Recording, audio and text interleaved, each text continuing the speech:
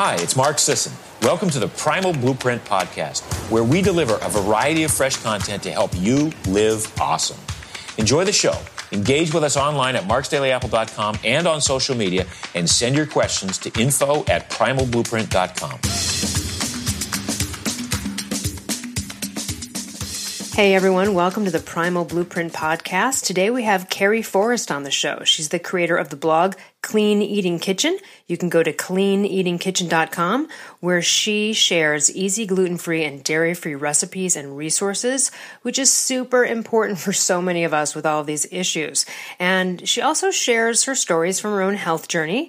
And really her work is to inspire women to take control of their health with a focus on holistic and natural healing. So you can go to cleaneatingkitchen.com, or on Instagram and Facebook, she is at Clean Eating Carrie, and that's Carrie. And we'll put all of those in the show notes. Welcome to the show. Thank you, Elle. Thank you so much for having me. I'm so grateful to have you here because you reached out and talked to me about a little bit of your health journey. And while I don't know all the details, I wanted you to share it live here on the show. So how did you even get into knowing to eliminate gluten-free and dairy from your life? Let's just start there.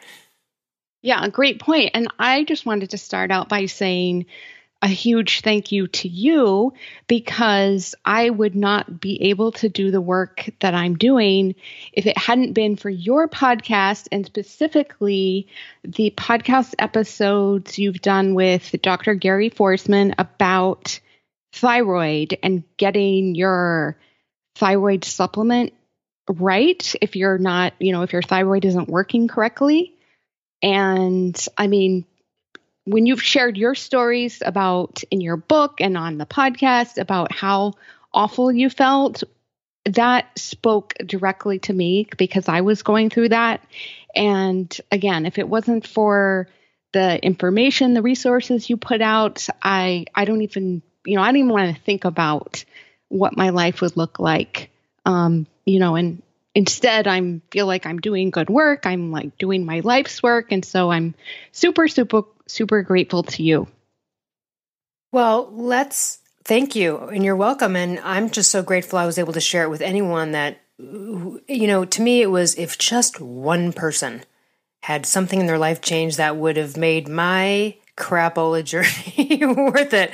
But tell me about, what were you feeling? What were your symptoms? Because the thing is that we can all talk about how we felt crappy, but people who are listening, I've learned, really relate to specifics. So when I say things like when I was at Paleo FX and I was speaking and I spoke about skin thickening and what that feels like to have your skin thicken, or, heavy legs, or the emotional aspects, which we can get into some of these symptoms since we're, having a little bit of a thyroid discussion here. But tell me, what were your days like? What were your thoughts? Now that you're sort of on the other side and you can look back, what were the symptoms that were just unbearable?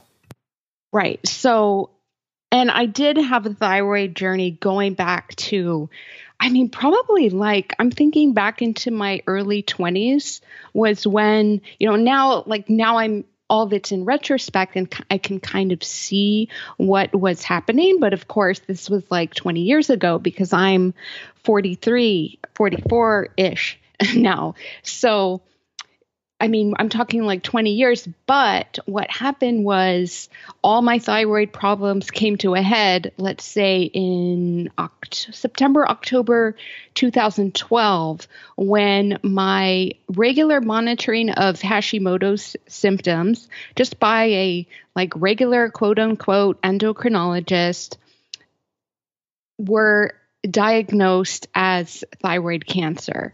So I had to have my thyroid removed. I had to go on full thyroid supplement, obviously, because once you have your thyroid removed, if you don't supplement, then, you're going to die. So I was taking thyroid supplement and I did not feel good. I just kept saying, I don't feel like myself. And this went on until 2012, I had my thyroid removed because I had diagnosed thyroid cancer. I just lived with feeling crappy until 2016, when I feel like I had the kind of fatigue that I would be standing in the kitchen just preparing a meal, and the kind of fatigue that I had was so intense that I had to literally walk over to a chair and sit down. Like I just couldn't even stand up anymore. And that's the symptom that stands out to me the most. And that was how I felt in, let's say, August, September 2016. And then one day, I actually wrote down the podcast episode. It's 131 of your podcast, the Primal Blueprint podcast. You had an interview with Dr. Carrie Forrest, and you mentioned he's in Arroyo Grande. I live in Pismo Beach. I live literally 10 minutes from his office. I had no idea that he was practicing medicine. I had no idea there was a thyroid expert in my own community. And I literally almost fell down because I was so shocked. And then I was hearing, him and you talk about your journey. I think your book had come out around that time. So I called his office, same day. And there's quite a long wait time because he's quite a excellent physician and people want to become his patient. And then there was like a cancellation because a lot of people come from out of town and I'm local. And I ended up being able to see him in just a few weeks' time. And of course, I had your book. I read it, cover to cover, which is the Paleo Thyroid Solution, which has also a written interview with Dr. Forsman. And so I just knew that my thyroid wasn't optimized. And let me interject. At that time, what were you taking for it? So, it's funny because when I had my surgery in 2012, I'd had a family member by marriage who had also had thyroid cancer a few years before. And so, of course, I talked to her about it. I was freaking out. Did not expect to be diagnosed with thyroid cancer. Just went in, was going in every year for an ultrasound because I had nodules on my thyroid and I had Hashimoto's. But again, my doctor was like, nothing you can do. Just come back next year. We'll do another ultrasound. So they basically were like, no thyroid hormones, no medication, no nothing. Just we'll watch it. Yeah, because I guess I was in fairly early stages of Hashimoto's where my thyroid was still compensating. And he never tested my, all the tests that Dr. Forsman does now to make sure that he didn't even take the comprehensive tests anyway. No, and also never measured my antibodies. Okay, so I just want to stop right there and make a comment to the audience on this. So as Carrie knows, and a lot of patients know, you must rule out Hashimoto's when you're assessing thyroid to see whether you have it or not. You need to take both of the Hashimoto's tests, TPO-AB and TGAB. And also, if someone ever says to you, let's just watch it, come back in a year, that's what they do to people who have high blood glucose too, and then you're diabetic by the end of the year, or full-blown, or some kind of damage is being done. And so if there's nodules, or there's Hashimoto's, or there's something, and someone says, let's just watch it, again, this is to, at the time, and this is not a blame thing, this is all of us out there. At the time, I'm sure you just were like, okay, right? you just listened to your doctor, right? Right. This is a fancy endocrinologist in Santa Barbara, by the way.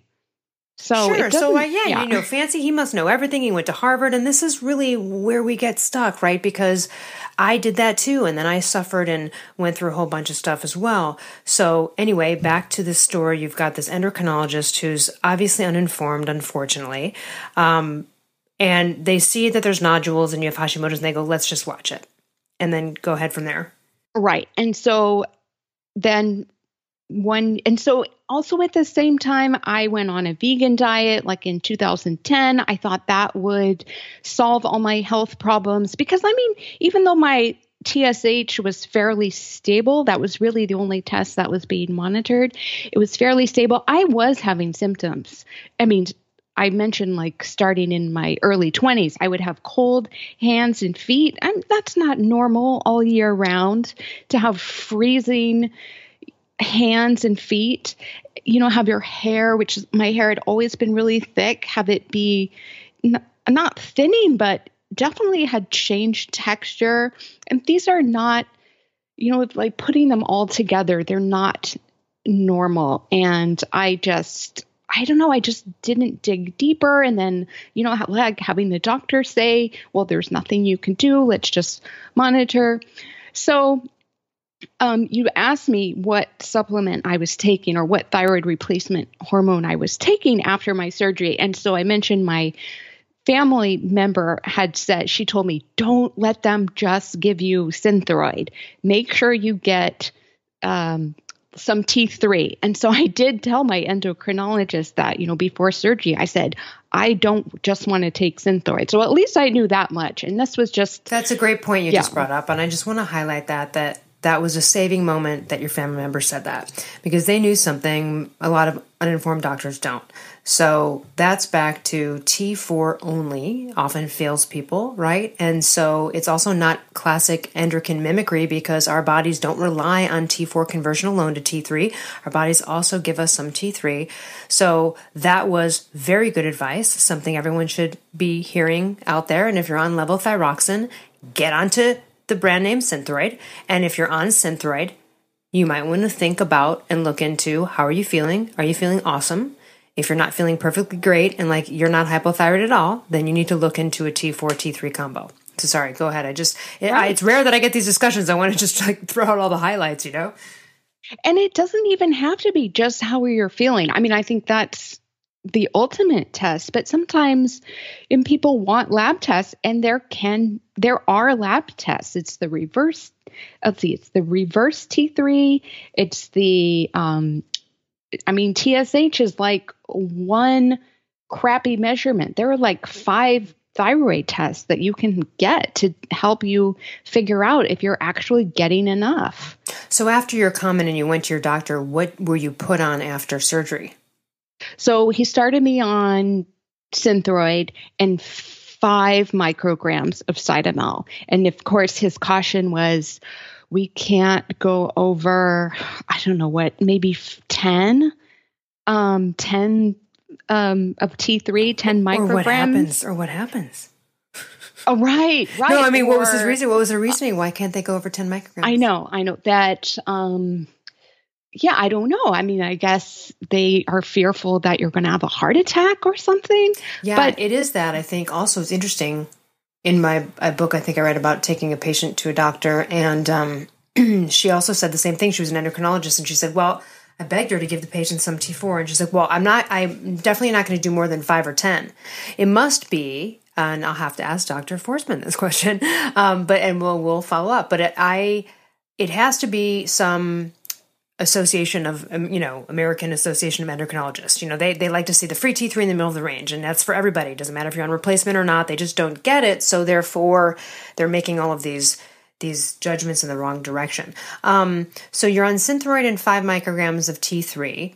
And at what point are you like, all right, now I had surgery, but I'm not feeling good.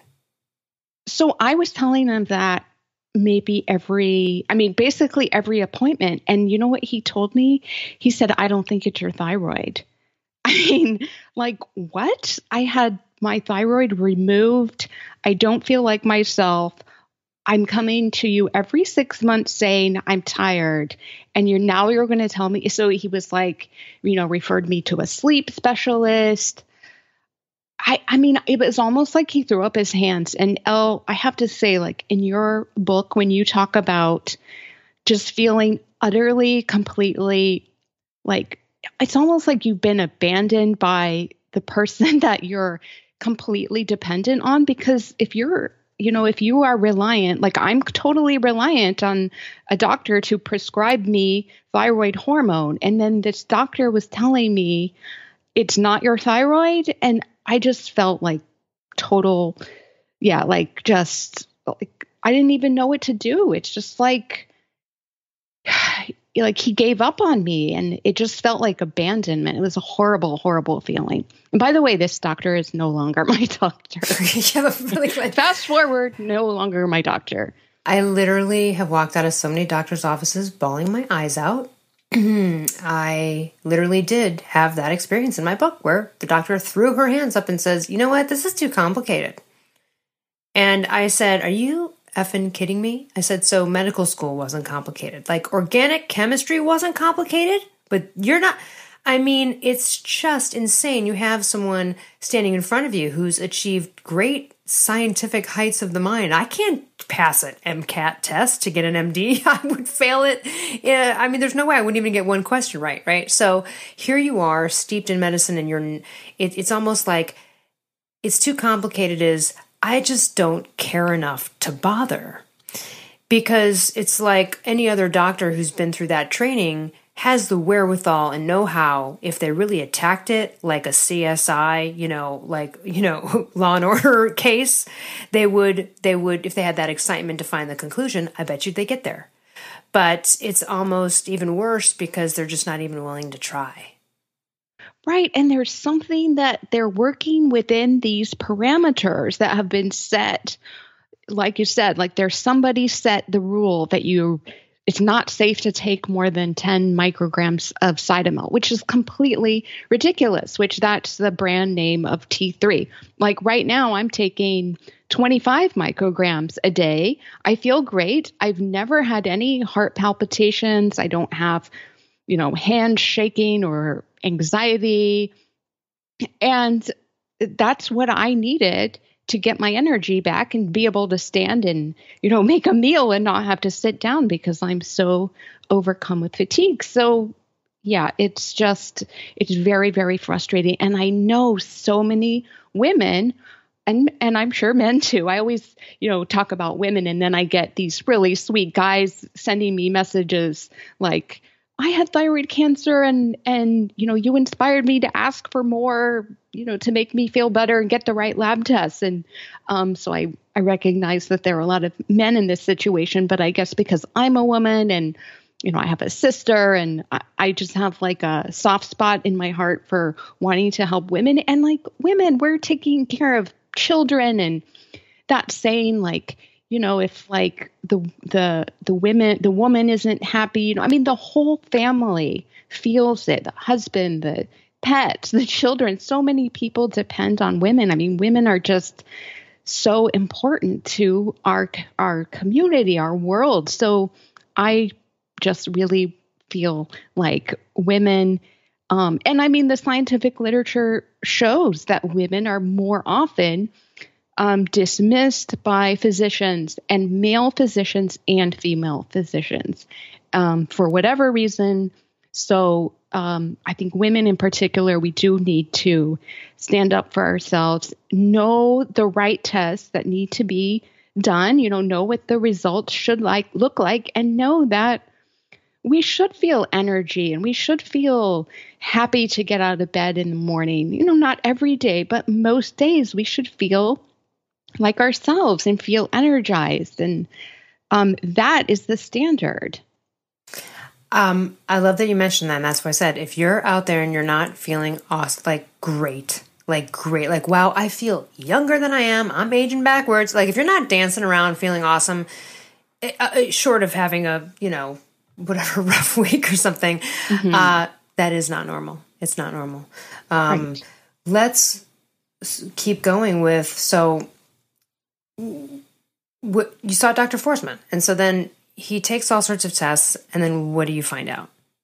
So I think I don't even know if he had to do the test to say you're not getting enough. We did, of course, we did the test, but I'm pretty sure from that first appointment he said, "Okay, go ahead and add a little bit more Cytomel, and then let's do the lab test tomorrow. Go ahead and add a little Cytomel, and then we'll continue to tweak it after we get the test." This is over 2 years now, but literally overnight adding more T3 to my combination, literally overnight, I felt better and continue to feel better. So it's not even like it was that difficult of a solution. We didn't have to do a ton of digging. It's interesting how, so how much Synthroid do you take in the morning? So I take 125 micrograms. And then so the other change that I made with Dr. Forsman was that first I was only taking, like the 5 milligram Cytomel in the morning. And I told him it's kind of the afternoon, that after lunch time. So now I'm taking, I take 10 micrograms of Cytomel in the morning with my Synthroid. Just swallow it with a full glass of water. Then about an hour before lunch, so that's about 4 hours, 6, 7, 8, or about 5 hours after my first dose, I will take another 5 micrograms of Cytomel. I do it sublingually.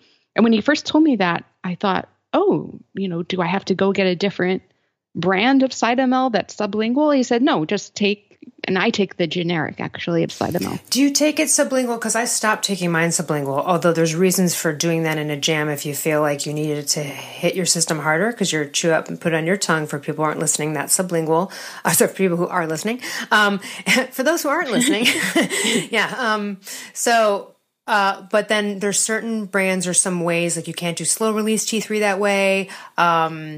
Some people feel it might be more of a slow release doing it by swallowing it. Some do empty stomach you could do with food if it's not high calcium. So there are lots of ways people talk about it, but essentially you want to try to do an empty stomach-ish if you're going to swallow it.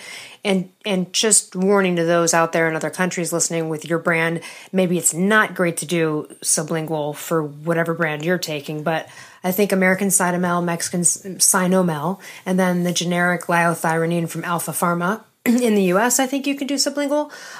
So you do your lunchtime one sublingual.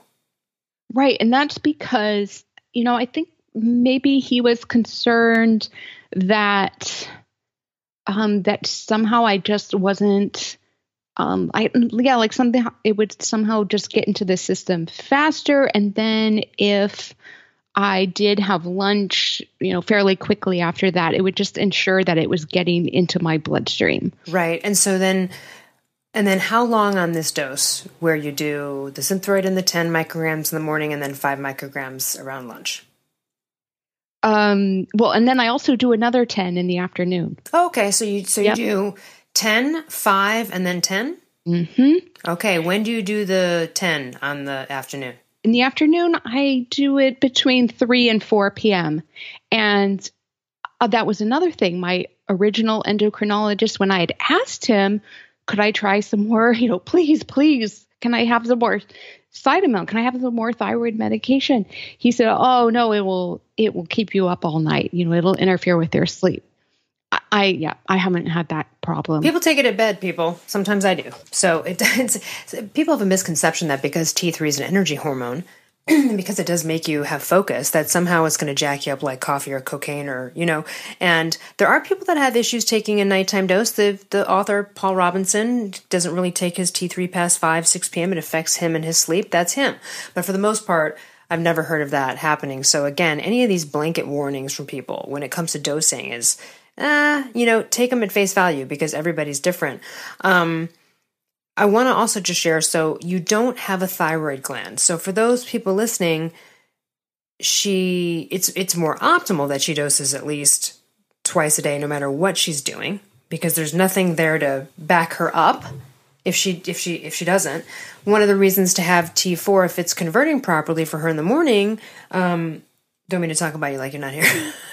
But just to explain to the audience is because she doesn't have a thyroid gland, T4 is very steady and it has a longer sort of shelf life in your body. T3 will peak and dissipate within 4 hours. So because it has a longer, what they call half-life of T4, you want your body to work that way. You want the conversion. That's how it's supposed to be. So that is endocrine mimicry. But also for someone that doesn't have a thyroid gland, it would be a concern for any doctor, any person that, let's say, God forbid, Carrie got into a car accident and, she's in a coma. Well, somebody better be nearby to know that she doesn't have a thyroid gland, to know to give her medication, or it's going to be a problem. Or if Carrie gets, God forbid, stranded on an island, right, she'll last longer with having some storage hormone T4 in her body. So a lot of doctors are very afraid of people going on T3 only, even with a thyroid gland, like myself, because they're fearful of patient compliance or what happens if, but the chances of someone being stranded on an island or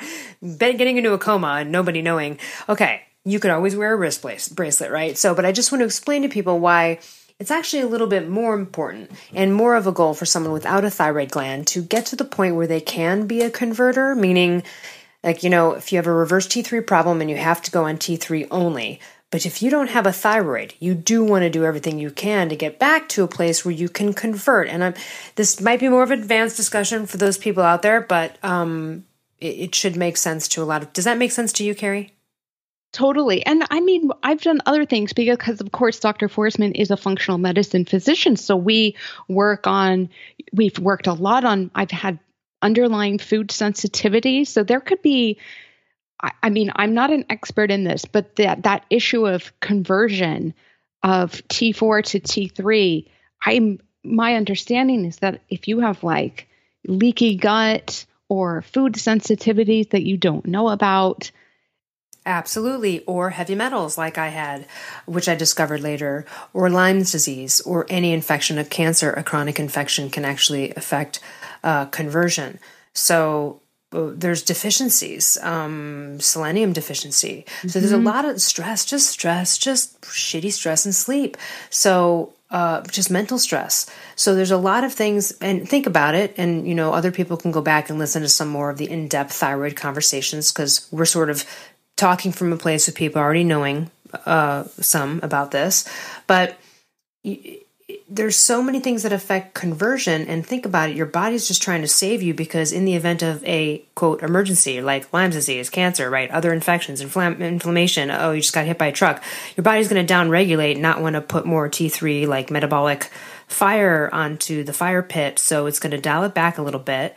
And that's sort of, it's trying to save your life. So if you're sending in a message, no matter what that is, through heavy metals, through, exposure to chemicals, to stress, to angry person, you are igniting that primal kind of instinct there for your body to go, whoa, trouble. You know what I mean? So that is a reason to look at all of these things and why functional medicine is important. The food sensitivity test. What were you shocked by? What was in your severe column? Well, ginger, foods that interesting. We think are healthy. Ginger, sunflowers. Let's see. There was something that was totally random. Oh, tomatoes. Which is interesting because that's a night. Did you ever notice anything? Were you like, aha, I knew it with ginger and tomatoes? Like, or were you like, what? I eat ginger all the time. No problem. Like, what was your... I had no idea. I don't like tomatoes, so I wasn't that bummed about it. But the ginger, I was shocked by. So that's been really helpful. I have a lot of foods that I've had to be more careful about, and I think the best part about the food sensitivity testing, not the best part, but one of the benefits is that it's helped remind me of getting diversity in my diet, because it's just so easy to just go to the grocery store and buy the same things week after week. And so it just prompts me to get to the farmer's market and see what's in season and try some things that I maybe haven't had for a few months. So that's kind of how I've dealt with that. It's interesting how random things show up in that severe column. Ginger and tomatoes. Mine was just cocoa. Oh. Now, this is a discussion I've had, and if you've heard it before on the podcast, I apologize, but it just bears repeating. I hated chocolate as a kid, never wanted it. Everyone thought it was crazy, didn't want chocolate ice cream, didn't want chocolate frosting, didn't like the s'mores, didn't want the Hershey bar, did not care about chocolate. In fact, repelled by it. Says something that an innocent, pure, non-toxified individual, such as a child, would have an instinct. So when I saw that, I thought, oh my God, now as an adult, chocolate got really interesting. They're starting to do bacon and chocolate and all sorts of crazy shit. And I was like, hey, and I kind of got into it. It's still always like I could never eat too much of it, but I kind of had it around, and I would have some fresh whipped cream and put some cocoa on it because it's kind of primal. And then I find this out. So it doesn't mean I'm never going to eat it again. It just means that I stay away from it kind of intentionally. And it also, Michelle Norris of PaleoFX, the CEO of PaleoFX, had the same thing happen to her, but her severe tolerance was cumin. And she always also had kind of this aversion to that, but she grew up in Texas where everything, Tex-Mex, I mean, everything's got cumin in it.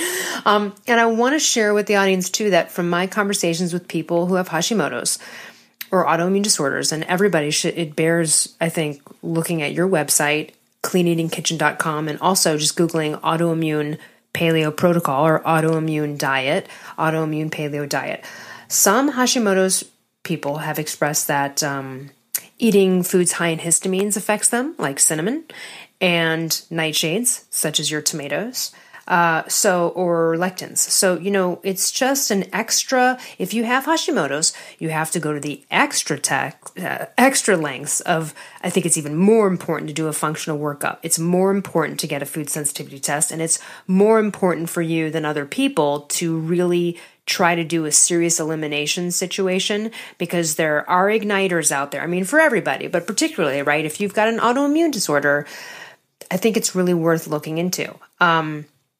But anyway, I want you to continue with what were, aside from the food sensitivity tests, what were some other things you discovered? It's been a couple of years. So as you've been getting better, what were some things that you were like, I don't do that anymore, or I don't eat that anymore?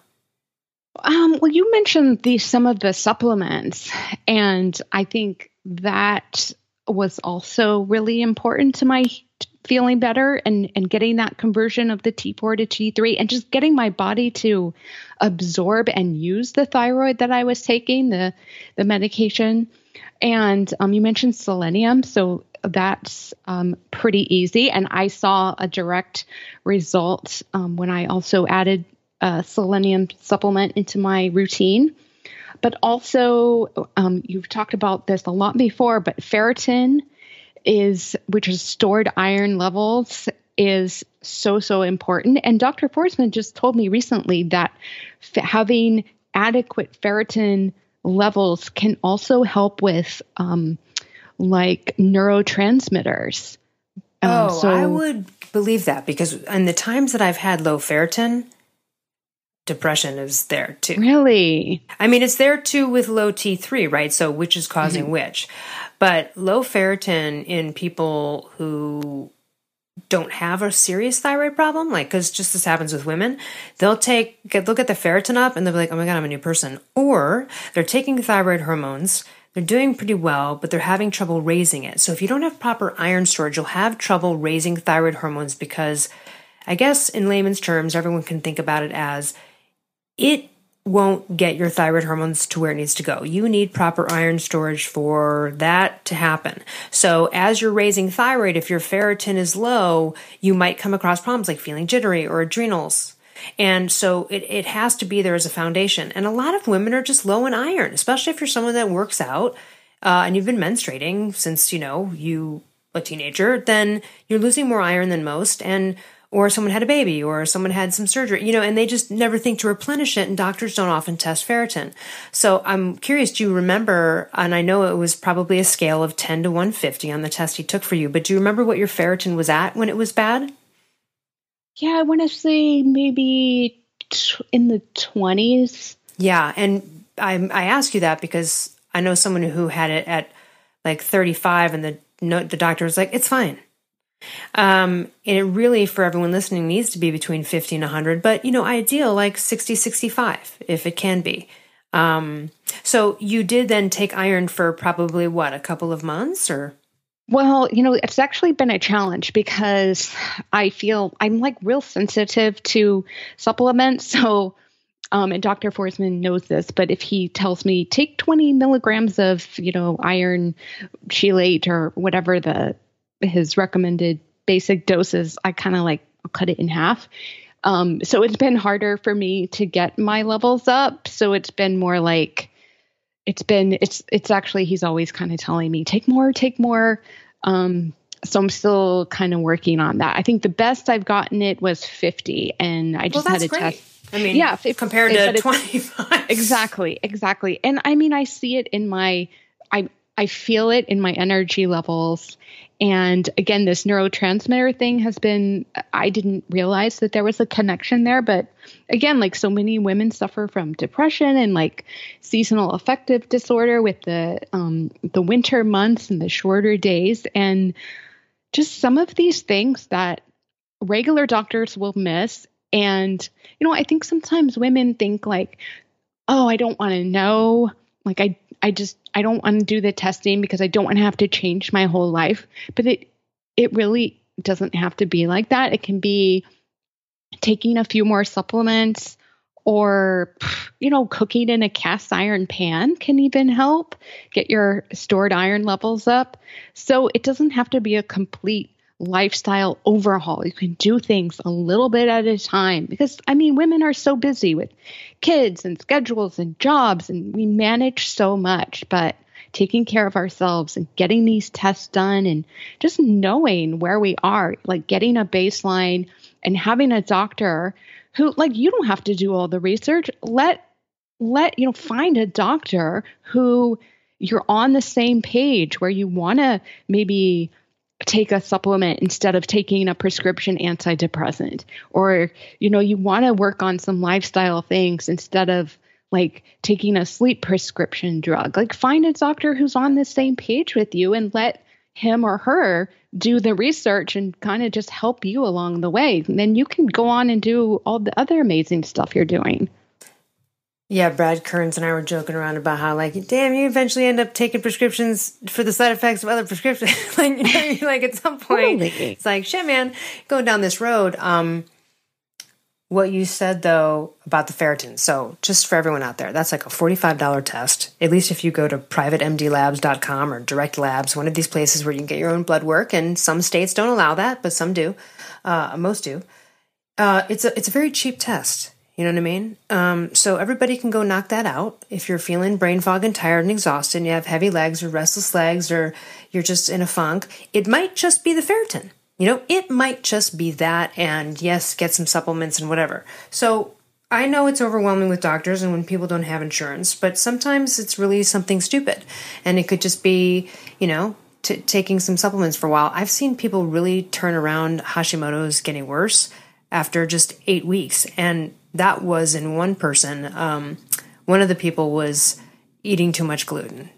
And they had low ferritin and some other things. And literally, it was like looking at a new person. 8 weeks later, new person, didn't have to go on thyroid hormone. She was depressed, listless, fat and bloated. Hair was terrible. It was like I was looking at my friend fall apart. And, it was a different person in literally like 6-8 weeks. She showed up. I was like, what is happening to your body and your hair? Like, what on earth? And, for people out there too, the interview will be out by the time this airs, which is Allie Miller RD on Instagram, or Allie Miller RD. She wrote the anti-anxiety diet. She has Hashimoto's and she's able to control it and keep her antibodies down to like 10 or 12 and doesn't have to be on thyroid hormone anymore. And there's nothing wrong with being on thyroid hormone. But for the people out there that want to try to achieve things without that and keep everything natural, there are people that have achieved it. I want to ask you about personally your T3 dosing, because I am still on T3 only. I have been for 6 years. Half my thyroid is sort of working, I guess you could say, meaning I don't fully suppress it. What do you ever find that you need to tinker with it, with the direct T3? Because I'd be interested to know, because see, you don't have a thyroid gland. So at any given time, things aren't kicking back at you, right? So you have to replace it. Is it pretty consistent, your dosing? Do you need more in, winter, less in summer? Do you notice mid-cycle to menstruation any changes? Or are you pretty consistent with your dosing? Yeah, I think that's a really good point. I kind of wondered if that would happen for me. I think I guess I maybe have a little fear of cutting back because I know what it feels like to be hypothyroid, and I just never, ever want to feel like that again. And the funny thing is that I don't really get, when I take T3, I don't get like a rush of energy. That's not what it feels like.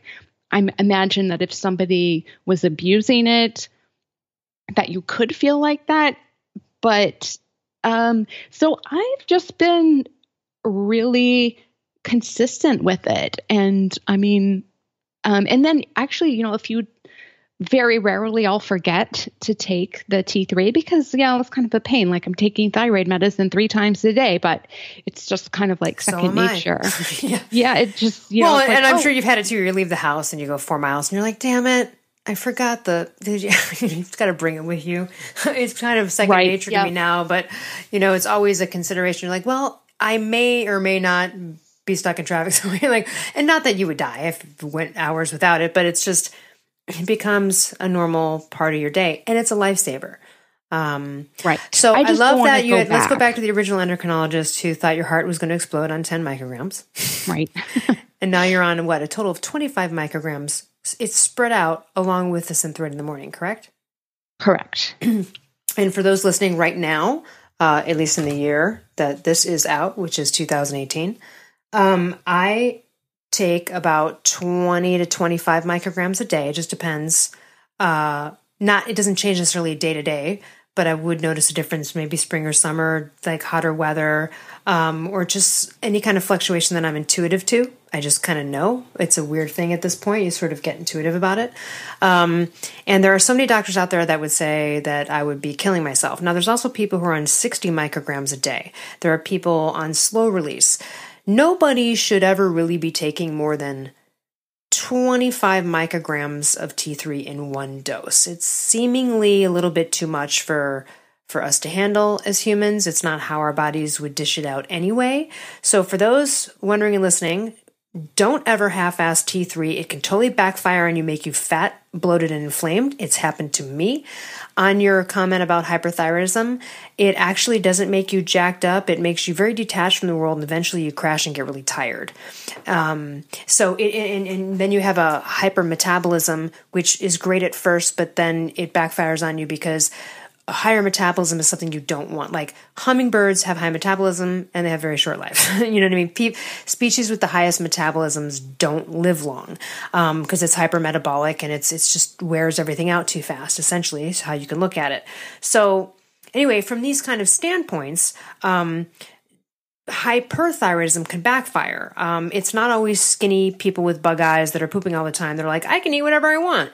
It will ultimately, because of what it does to blood glucose and adrenals and your appetite, it's just, again, it's going so fast. We are a Goldilocks as human beings, right? Not too hot, not too cold. We're all have the same kind of internal temperature thermostat gauge, if we're normal, to process everything our bodies do. And I'm sure armadillos have a whole totally another rhythm of temperature. But I just want to explain that to everyone out there. Let's talk about some of the things. I wonder what friends and family members said to you once you were better. I think that I hid my fatigue really well. Maybe my husband, I was honest with him. I mean, he saw me collapsing on the couch because I was so fatigued.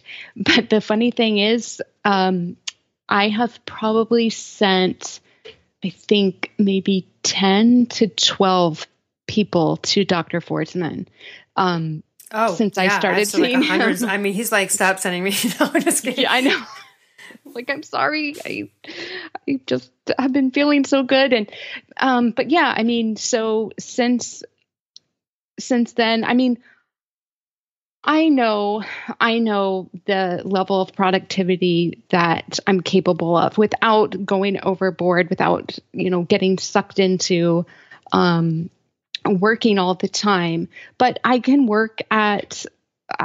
accomplish the things that I feel like I'm meant to do. And I feel like I lost many years, from feeling horrible and, not getting the right treatment, the right diagnosis. But I'm just taking it one day at a time. And, again, just like trying to inspire other women. But it's most of the people who I've sent to Dr. Forsman. I mean, this is like a real epidemic. I know you know this, but right? Because here's the thing: you sent 10 people, okay, right? So that's just random 10 people And you haven't even, like, it's not like you're traveling to a new city every day, right? Where like, oh, okay, well, she'd be meeting a sample of the pot. No, that's just like in your town, like with people you know, right? Right. Who are having thyroid issues and aren't, being treated or being diagnosed properly. It's really tragic. Yeah, ladies out there, it's disproportionately a women's disease. And there are tons of men. I speak to men all the time and coach men on this stuff. So it's not just women, but it is, and it can come, listen, if that postpartum sort of depression-y stuff lasts too long, that could be it. Sometimes women, after having a child or two, can get thrown into a hypothyroid state and have this imbalanced. If you're listening and you don't really have a thyroid problem, you're not sure, just go get it checked. And just since we're at it, I finally, just because too many people inquired, and I was like, well, I just developed a free thyroid guide. Just go to my website, lruss.com, download the free thyroid guide. It talks about all the tests Carrie and I are talking about. It has interviews with Dr. Forsman and me and other people, even Mark Sisson.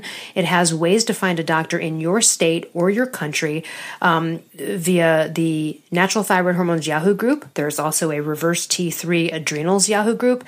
These moderators on there, and you've got to, of course, take everything at face value and do your own research. Fellow people saved my life, not doctors. Now, doctors, Dr. Forsman cleaned it up at the end when I came in. I already fixed my thyroid, but then he's like, all right, but a whole bunch of other shit went wrong too. And then I was like, all right, yeah, that I don't know how to look for. And I had low serotonin. And you mentioned that earlier, and I want to highlight that I use 5-HTP. And Dr. Forsman had told me, listen, if the supplementation doesn't work, we actually might have to put you on like a Prozac. And I wasn't the profile of someone who had zero serotonin. I mean, I really wasn't. He's like, this looks like someone's up all night and crying all the time. And I'm like, well, that's not me. So, but it was present in appetite and mood, and it was strongly fixed, literally with just about 4 or 5 weeks of 5-HTP.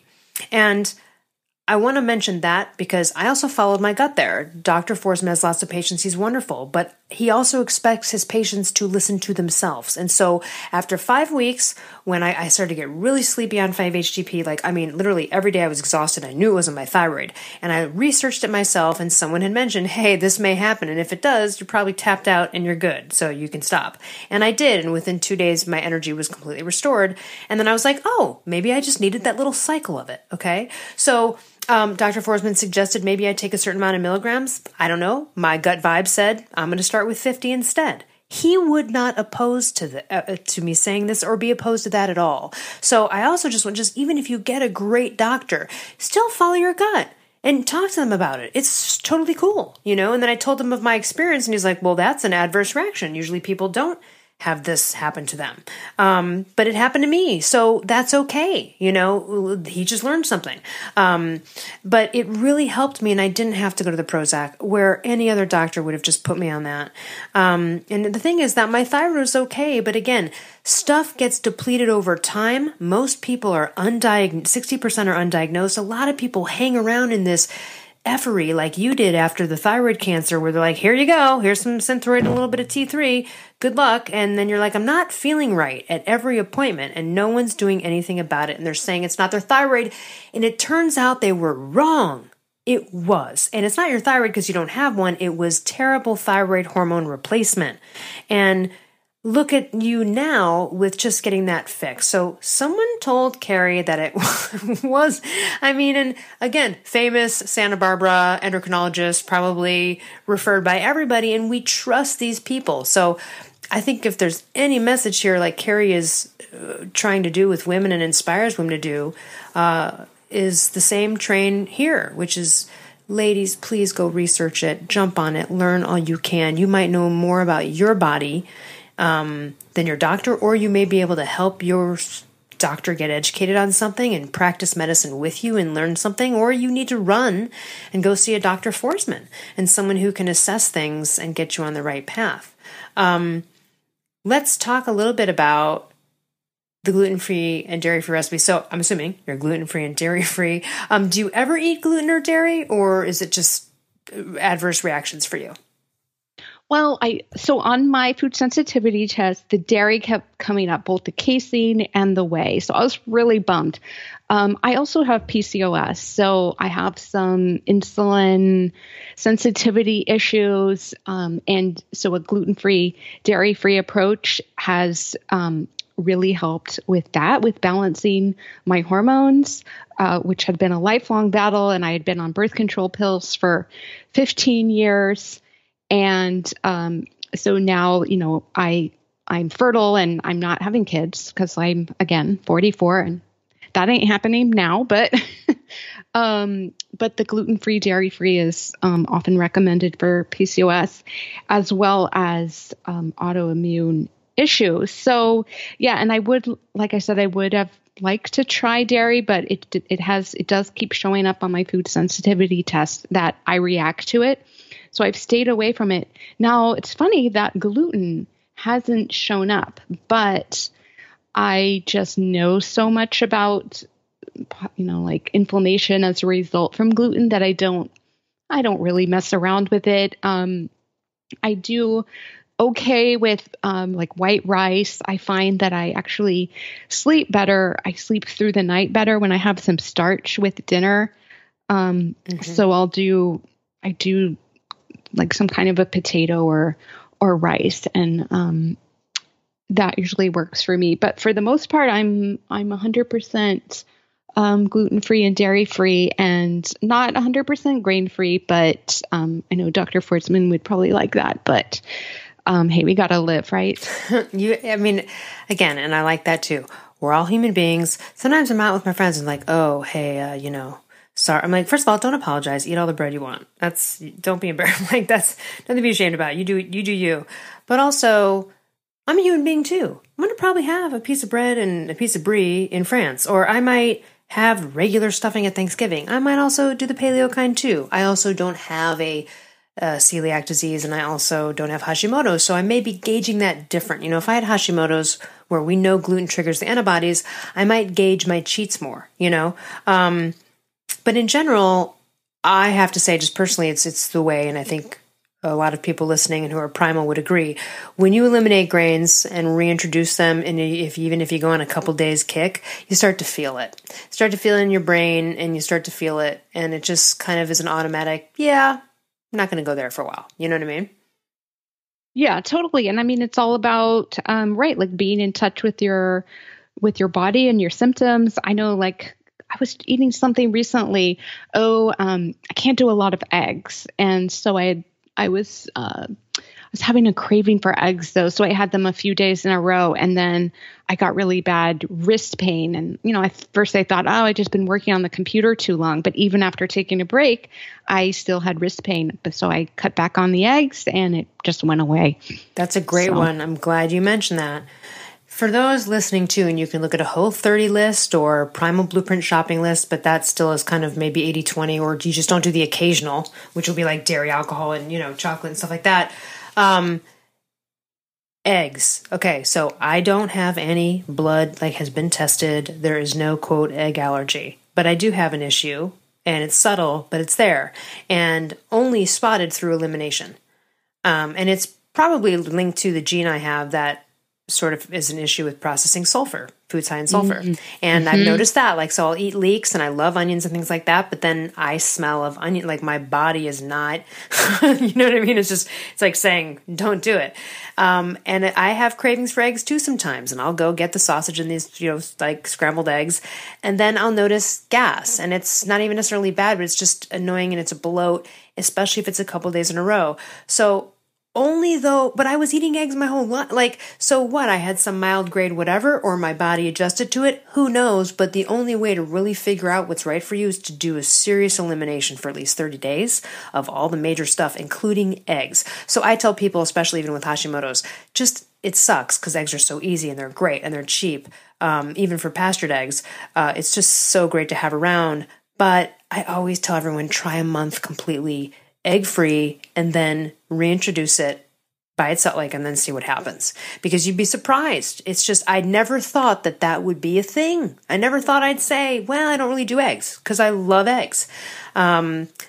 But now the way that they make me feel, and after doing the elimination and reintroduction, I just kind of don't bother, except for like you, the occasional, oh, I'm really craving it. You know what I mean? Right. Or just the egg yolk. Apparently it's the egg white that can be usually more of an issue. So sometimes I'll just eat the egg yolk, and I'm pretty much fine with that. And that's where all the vitamins and minerals are anyways. Right. That's what you want, is the extra yolks. It's really wonderful what you're doing. CleanEatingKitchen.com. I love that you're sharing your story. Thyroid cancer, by the way, for everyone listening, is actually probably one of the best cancers you can get, because if they catch it soon enough, you just remove the gland. But then, like Carrie, you remove the gland, and then you have someone who's not replacing the thyroid hormones in the proper way. And then that person might think that, oh, this is because I had thyroid cancer and I don't have the thyroid gland now, therefore I must always suffer from X. I'm this subpar whatever human being in existence now because this is how I'm going to feel. That's just a doctor who doesn't know what they're doing, or who's uninformed, or who's steeped in 1973, thyroid protocols. There's so much healing. I mean, it's only been 2 years for you, so I can only imagine it getting increasingly better. It keeps getting better for me. I mean, I feel great now, but like it was like as every year would go by, and it really was just probably like first 48 hours on T3 only, life changer. Then, you got to get the thyroid hormones in. They're precursors to everything. So then it took a while for the weight. It took a while for me to figure the dosing out. It takes some time to kind of, get this symphony of stuff. And usually things go wrong when you're hypothyroid and untreated, like hormone imbalance. So there are, again, like you said, functional medicine is the way to go. It's a comprehensive approach when you unless someone just catches it quickly and gets it solved right away. That's the luckiest scenario. But a lot of us remain suffering at the hands of doctors for too long, and during that period of stuff brews, So I just love that you're inspiring women to take control of their own health and focus on, the holistic and natural healing. What can we find at cleaneatingkitchen.com?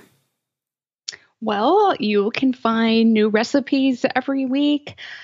I have ebooks and I do health articles. I really try to talk about my journey in a really honest and personal way, so women can, feel like you're not alone in this. I've been through a lot of this. I feel like I've been to hell and back, and I've been doing it. I've been blogging now for almost 10 years. So it's really, it is my life's work, and I'm hugely passionate about it. And I get to connect with women every day and feel like I'm making a difference. So, it doesn't get much better than that.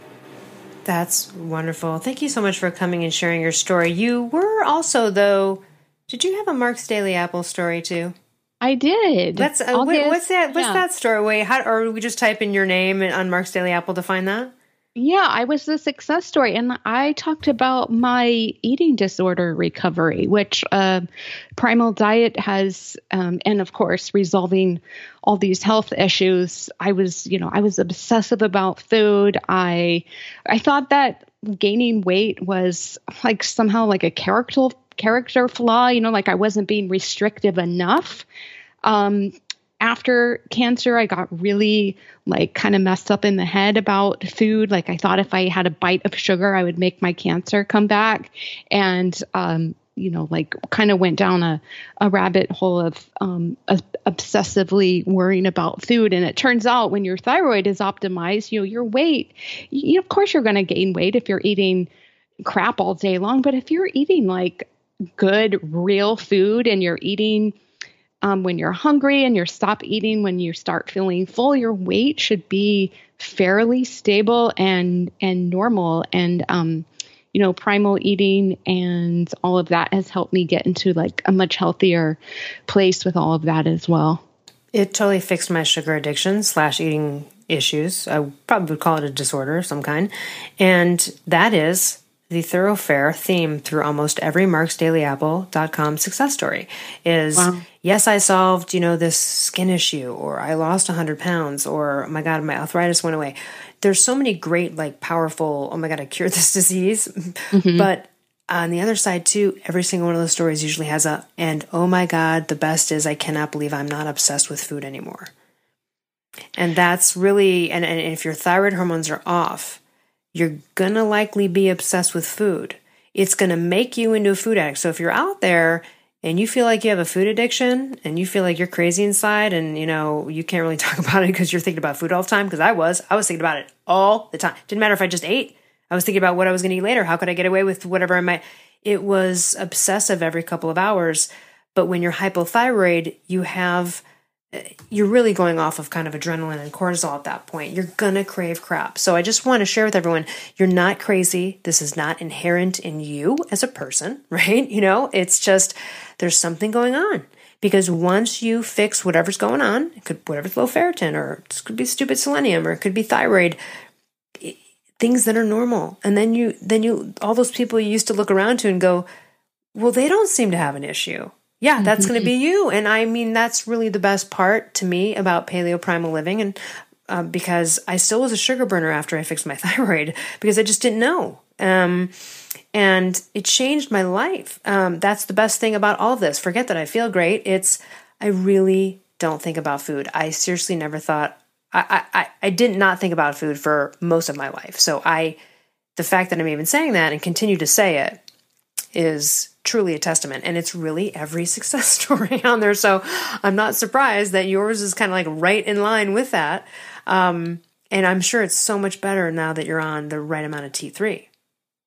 Right. And like you said, I mean, when you can just go about your day like a normal person and you can just, eat like normal, real food that we're meant to eat, and you can not feel like bloated. It's just this freedom that I forgot what it felt like, like 20 years of suffering. You don't remember what it feels like to not be obsessed with food and your weight and, how your body's feeling. But then when it all comes back into balance, it's just total freedom, and it's like a priceless feeling, and everyone should feel like that.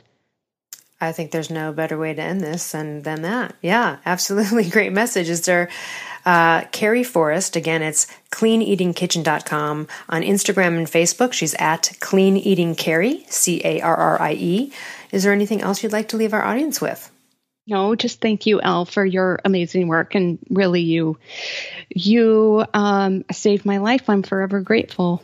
Oh, thank you so much. My suffering is so worth it now, knowing that. So on that note, thanks everyone for tuning in, and we will see you next week.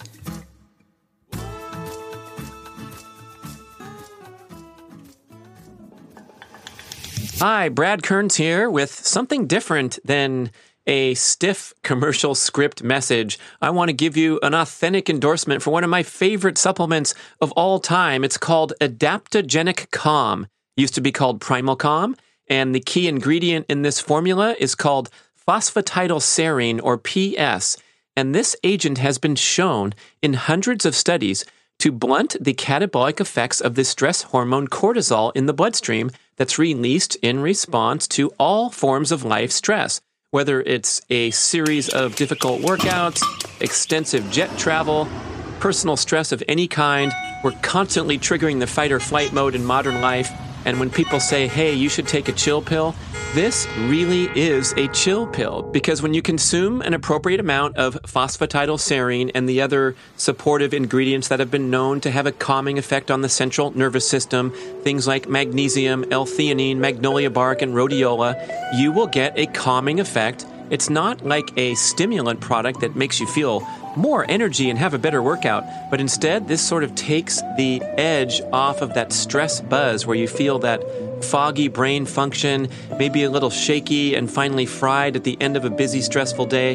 This stuff will help you clear your bloodstream from those catabolic stress hormones before they can do the damage. So I like to take significant quantities of it in and around stressful events, such as jet travel or in those heavy training cycles when you're really pushing your body and trying so hard not to fall into that overtraining, overstress, foggy brain function spiral downward. That's right, phosphatidylserine has also been shown to enhance cognitive function. It's commonly used in Europe on cognitive decline patients.